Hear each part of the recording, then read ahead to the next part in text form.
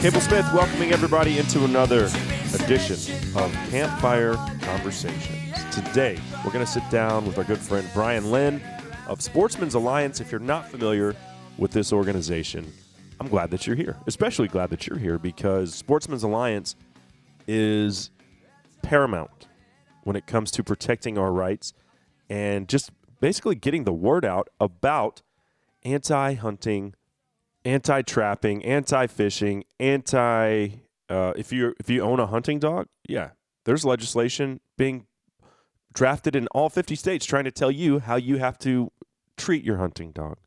Like, don't let them stay outside if it's below 30 degrees. Like, just baloney like that. I've mountain lion hunted in Colorado. Guess what? The hounds stay outside in their own dog boxes with 3 feet of snow on the ground, and they're fine. Absolutely fine. But, hey, they want to tell you that you can't do that. So, all kinds of anti-hunting legislation being drafted across North America. And Sportsmen's Alliance does a great job of keeping tabs on that and letting you know how to fight back. And so, anyway, we've got a bunch of bullet points from the latest ridiculous legislation that's come across the desk here. And you can follow along on Sportsmen's Alliance Instagram page. That's a great resource to keep tabs on all of this stuff. And really, I mean, they're doing the work for you. You just have to follow, and they'll keep you abreast of what's going on. Without further ado, let's dive into today's conversation. Brian, thanks for being here. Great to be back, Cable. Yeah, my pleasure. I'm admiring that double bearded gobbler on your wall back there. Where'd you shoot that one? Well, that's actually just an extra beard I got from somewhere, and yeah, I got extras, and then I lost them. I was making those fan mounts, 2 years ago, and I had 2 fans out and 2 beards, and I think a cat got in my garage and took off with one of my beards, and yeah, so. Yeah, I about killed Bell one time. Last year I shot my biggest turkey. It was a double beard. One was 12 inches, and the secondary beard was probably 4 or 5 inches. Nice. And I didn't almost kill her. I wanted to, but it was my fault at the end of the day because I salted them and left them on the back porch pinned to some cardboard along with the fans. And because of that salt, she just started licking it. And Henry comes inside. He's like, "Hey, Dad, the dog has one of your turkey beards in its mouth." I was like, "Gosh, dang it." And they were dry. I'd left them out there for like a week longer than they needed to be. So I didn't spank or anything. It was like, oh, I'm just an idiot. But that was the end of that beard, my best one. Yeah, my dog did that to an antelope skull that was sitting out back. It's like, oh. What did you think was going to happen, Dad? You put this salty treat in front of me that tastes like rotting flesh. I'm a dog. I'm going to eat it, of course. Exactly. Shame on me. Okay, well, we got some interesting stuff to hit on today as it's just really a scatter shooting conversation about what's going on from the perspective of Sportsmen's Alliance, and you guys are always out there on the battlefield protecting our rights as hunters. The first one, and this is something I spoke with what is his name? The guy from the NSSA. We did a whole show on lead bans and what the implications would really mean. His name's Mark Oliva. That's it. Okay. Mark Oliva. Yeah. Anyway, people think that you can just implement a lead ban and that tomorrow we'll just have non-toxic shot available for everybody. Like, we're already in this ammo crisis right now. Yeah. We got 8 million first-time gun owners in the country, and then the other bajillion of us buying up ammunition out of, I guess, part of it started to become harder to find. So, of course, what are we going to do? It's like the toilet paper thing. We're going to go buy it all up. And then part of it's, political, social unrest over the events of the last 15 months, whatever it is, a global pandemic. All of that plays into an ammo buying shortage, craze like we've never seen. And so these idiots who think, oh yeah, we should just and especially can't understand it, and it just makes me crazy when I see people who say they're hunters and conservationists saying, yeah, we should implement a lead ammo ban effective immediately. There'd be no ammo. Manufacturers can't just flip a switch and magically start making non-toxic shot in machines that weren't designed to do that. So, and I mean, and from the natural resource standpoint, lead is much more plentiful than anything else. Yeah. Like we're in a shortage already. Now we're going to come up with more rare metals to make this stuff out of. Right. And there's no supply chain issues. If there's no supply chain issues, it'd be out there to begin with. And I'd buy it right now just because I want to buy something. Right. Oh yeah. If I found, I mean, I'm not, and let me be clear, I'm not anti non-toxic shot. I oftentimes voluntarily shoot steel shot at dove when I don't have to. And that's because sometimes there's ponds or you're hunting in an ag field. I'm not against it. I'm happy to do it. But a lot of times it's cost prohibitive. It's more expensive, and Mark did a great job of explaining all of the money that is raised through the sale of Pittman Robertson dollars of ammunition. I mean, even the shooting industry pays for this. And they don't even realize it. Non-hunters who like to shoot a lot. Yeah, thank you for your money for conservation. You don't have a clue, and that's we part appreciate of this whole anti-gun, gun control agenda that people don't realize. Take away all the AR-15s and other things that people are plinking away with quickly and burning through ammo like in no time. You're going to start seeing drops in Pittman Robertson dollars. Yeah, because the majority of gun owners are not hunters, crazily enough. Yeah. But he said, listen, this is the way he explained it.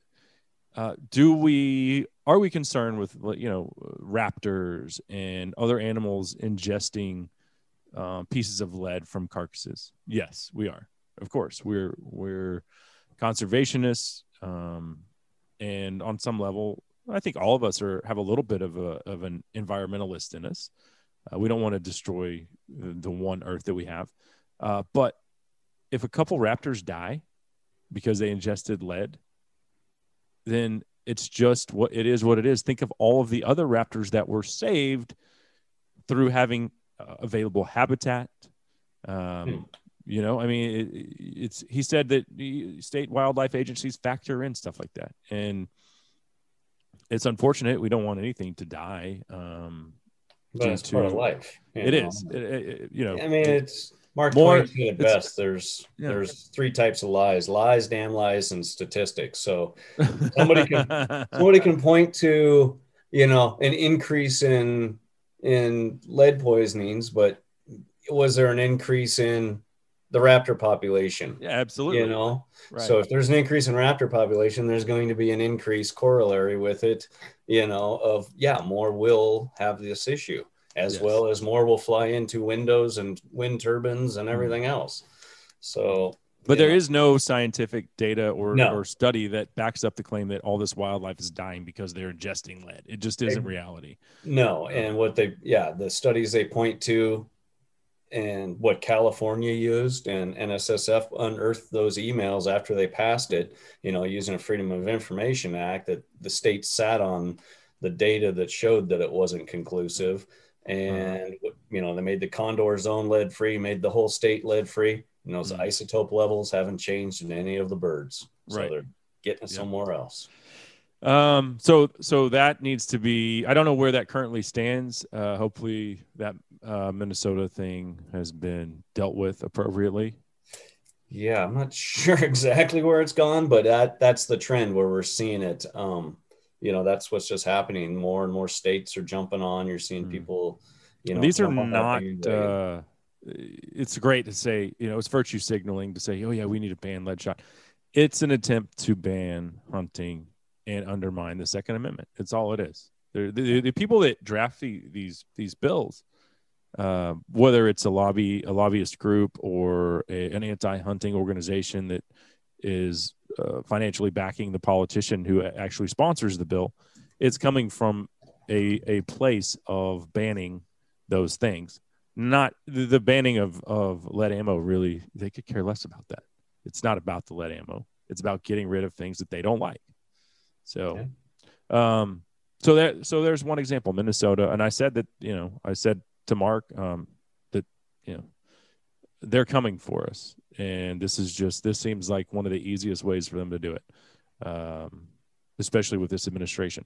Now, what about, we've got hound hunting here in the news, multiple states.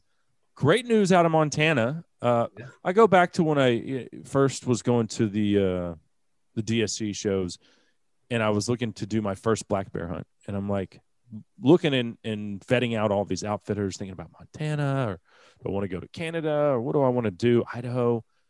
And then come to find out, I'm talking to an outfitter in Montana, and he's like, "Oh, we can't run dogs here.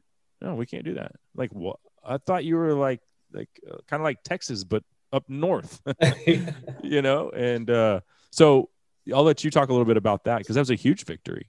Yeah, no, they introduced a bill to open up hound hunting for black bears and run a spring season for it, and then a training season at the end of that until like July 1st, I believe. And so, that's great. There's another opportunity, so it's not just spot and stock. Spot and stalk. So you can run hounds now. There's some people poo-pooing it on social media and online, saying it's going to ruin the spot and stalk hunting. And, there were some even bear hunters that were against it, because people don't like change. But you can look at, Idaho. It's fine. They cohabitate perfectly and not an issue. So I'm not sure what it is, except other than people don't like change or are afraid of it. Yeah. But it'll be the first hound season since like 1921. I can't believe it's been gone that long. That's incredible.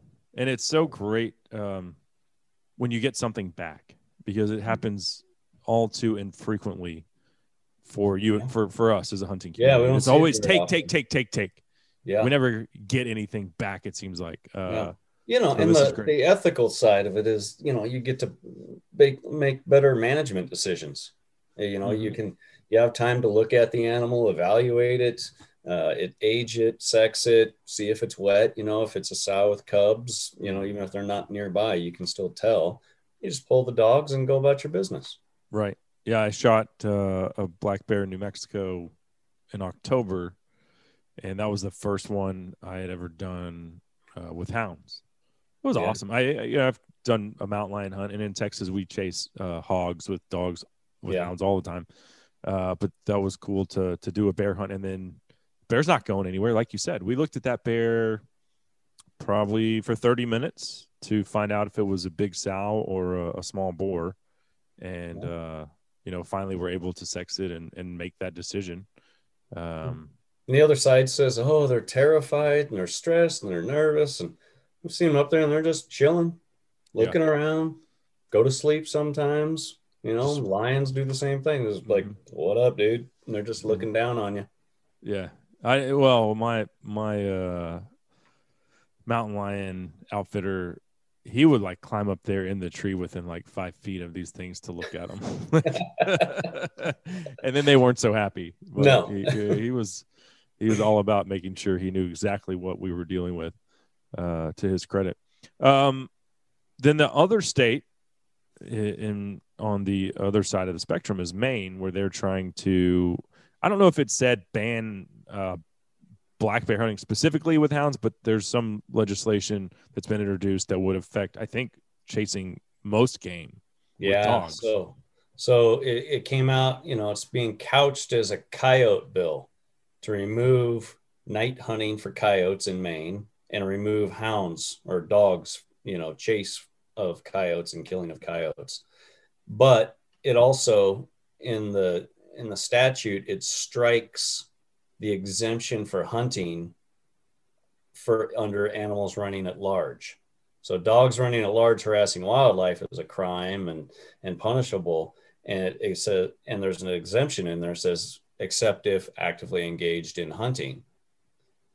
So it's striking that. So now it comes down to, how is that dog under control and running at large? And it says the person has to be present or reasonably be able to control their dog. Well, when you have hounds, whether it's coon hounds or or your, bear hounds, they're not under your immediate control, and they might be off a mile or two. Mm-hmm. They're off chasing the animal, and so that would become illegal. They'd be running at large at that point, because they're not under your control, reasonable control. And then where do you draw that line? If your dog, your upland dog takes off chasing woodcock or whatever else and goes a little haywire, now where does that line get drawn?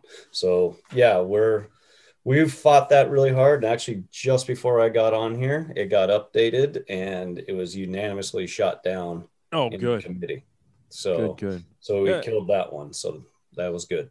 So I've hunted black bear in Alberta, and there needs to be some clarity, like places where it's dense. Where it's the boreal forest is what I mean. Yeah, you can't really spot and stalk effectively in those places. I mean, you could, but you'd be putting in so many miles and so much time. It's not wide open like where I did a black bear hunt in Montana that was spot and stalk. It's a forest. There's trees everywhere. It's so dense. Spot and stalking almost impossible. Same with Maine. Right, exactly. And so these people think, oh, well, you don't need to run them with dogs. Well, yeah, you either need to hunt them over bait or you run them with dogs in those places. Well, and that's what we saw to do it effectively, to manage a population. Yeah, so we saw in Maine in 2014, there was the ballot initiative to end bear hunting. They're like, no, we're not stopping bear hunting. We can still say you can bear hunt, but it ended trapping, baiting, and hounding. Mm-hmm. And that was 93% of the harvest takes place in those three things. The other 7% were deer hunters who just happened to have a deer tag, who just happened to have a bear walk in front of them at the exact moment. That's just a happenstance, and you're taking a lucky shot and hoping it's not a sow or anything else, because you said it's too thick and too dense to spot and stalk. Mm-hmm. Mm-hmm. So certainly a management tool there from a population perspective, and what we do as hunters and conservationists. That's our job. We do it gladly. Don't tell us that we can't use the methods that are the most effective and that we've been using for centuries. Now, what about New Hampshire? This is an interesting one. They're trying to, I don't know. I guess I would expect it coming out of a state up there, but they're trying to put anti-hunters on the Game Commission that are like known anti-hunters. Yeah. Because we see it from the university level. Like, there is a trend, and it's been going on for as long as I've been doing this, but we're seeing less and less actual hunters pursue degrees in wildlife biology, which hopefully they are educated by the time they come out of university and they understand hunting's role. I think a lot of them do get it, but these are actual self-proclaimed anti-hunters that are trying to get on the Game Commission. This is a trend we see. We've seen it in several states. There's several other states we've seen it in, and so they can't get on game commissions a lot of times. So they're reducing the threshold and the requirements for serving on game commissions. So like New Hampshire, you have to have a hunting license for 5 out of the last 10 years. Well, they're trying to remove that, and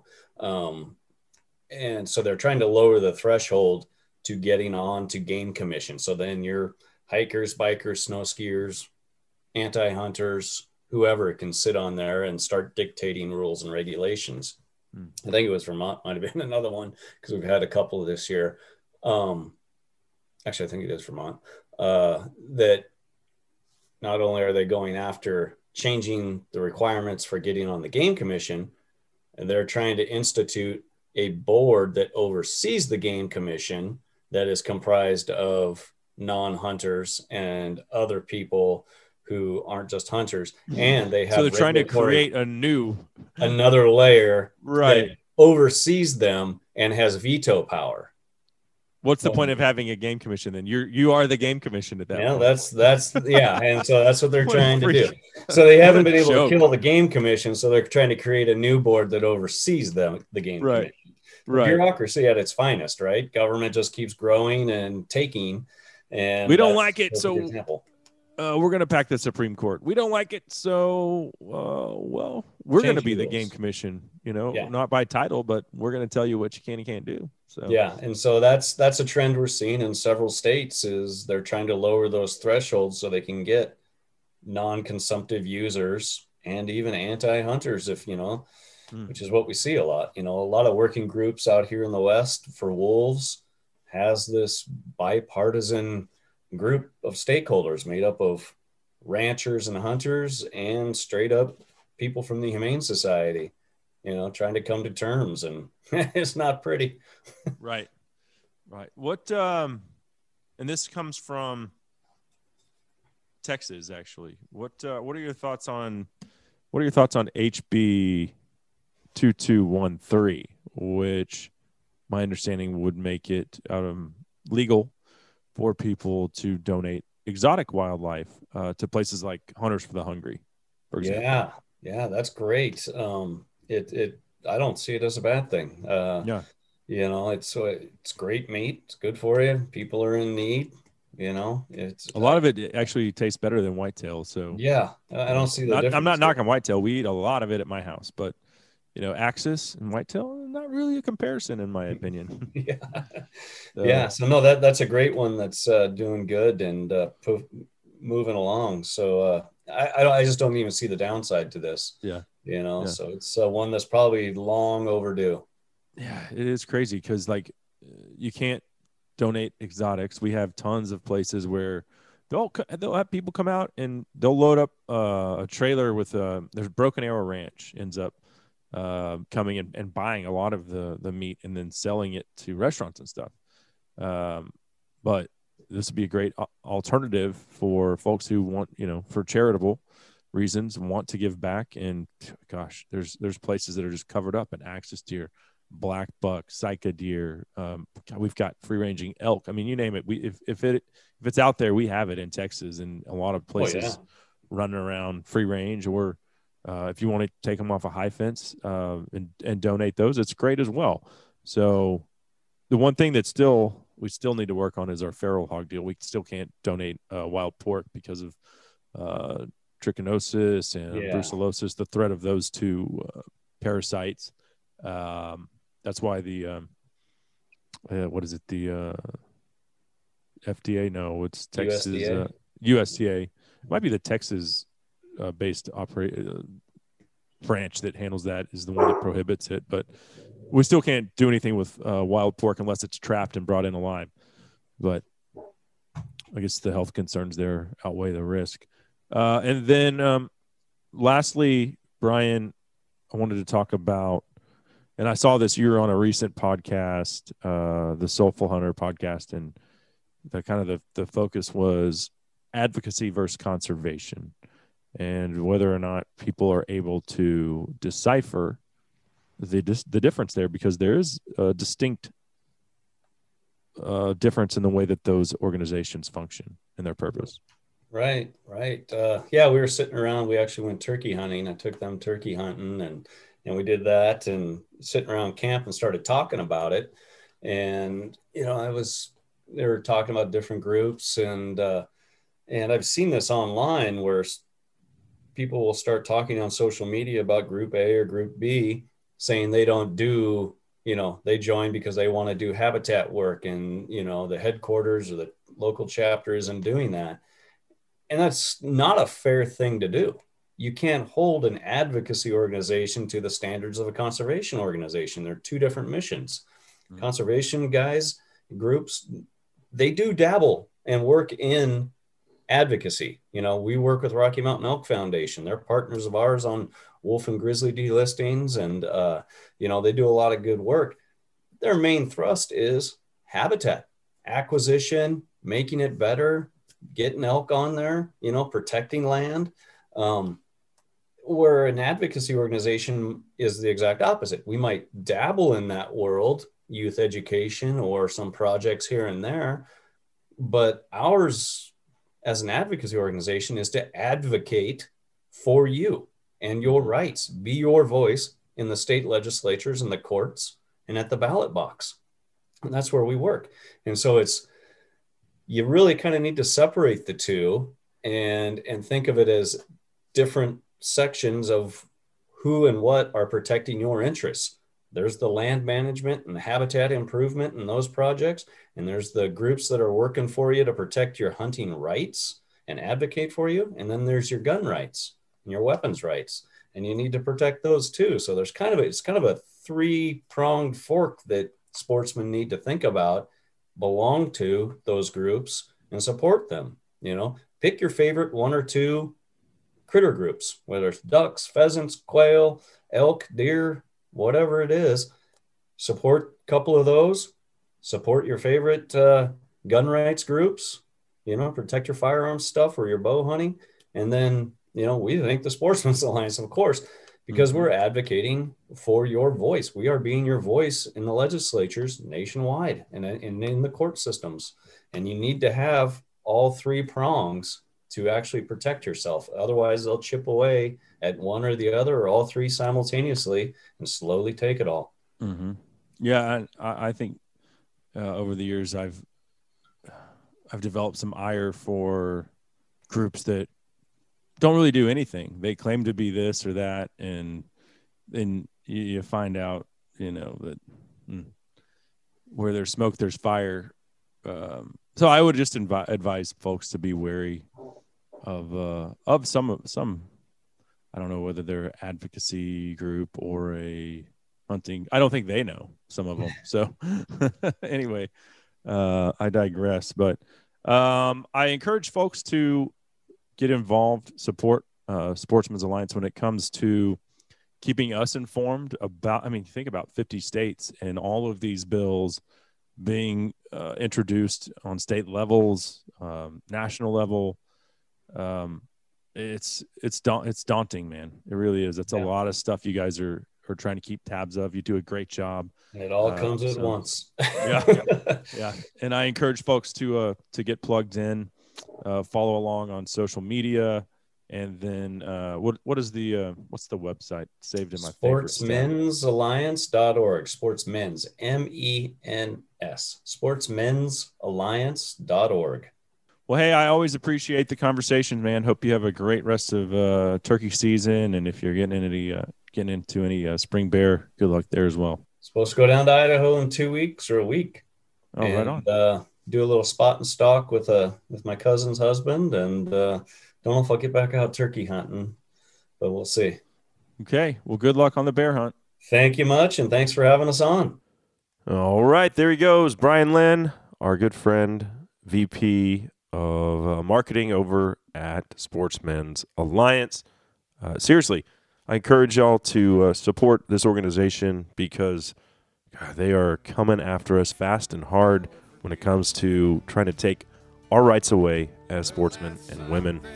Thanks for tuning in to this episode of Campfire Conversations. Until next time, I'm Cable Smith. You guys have a good one.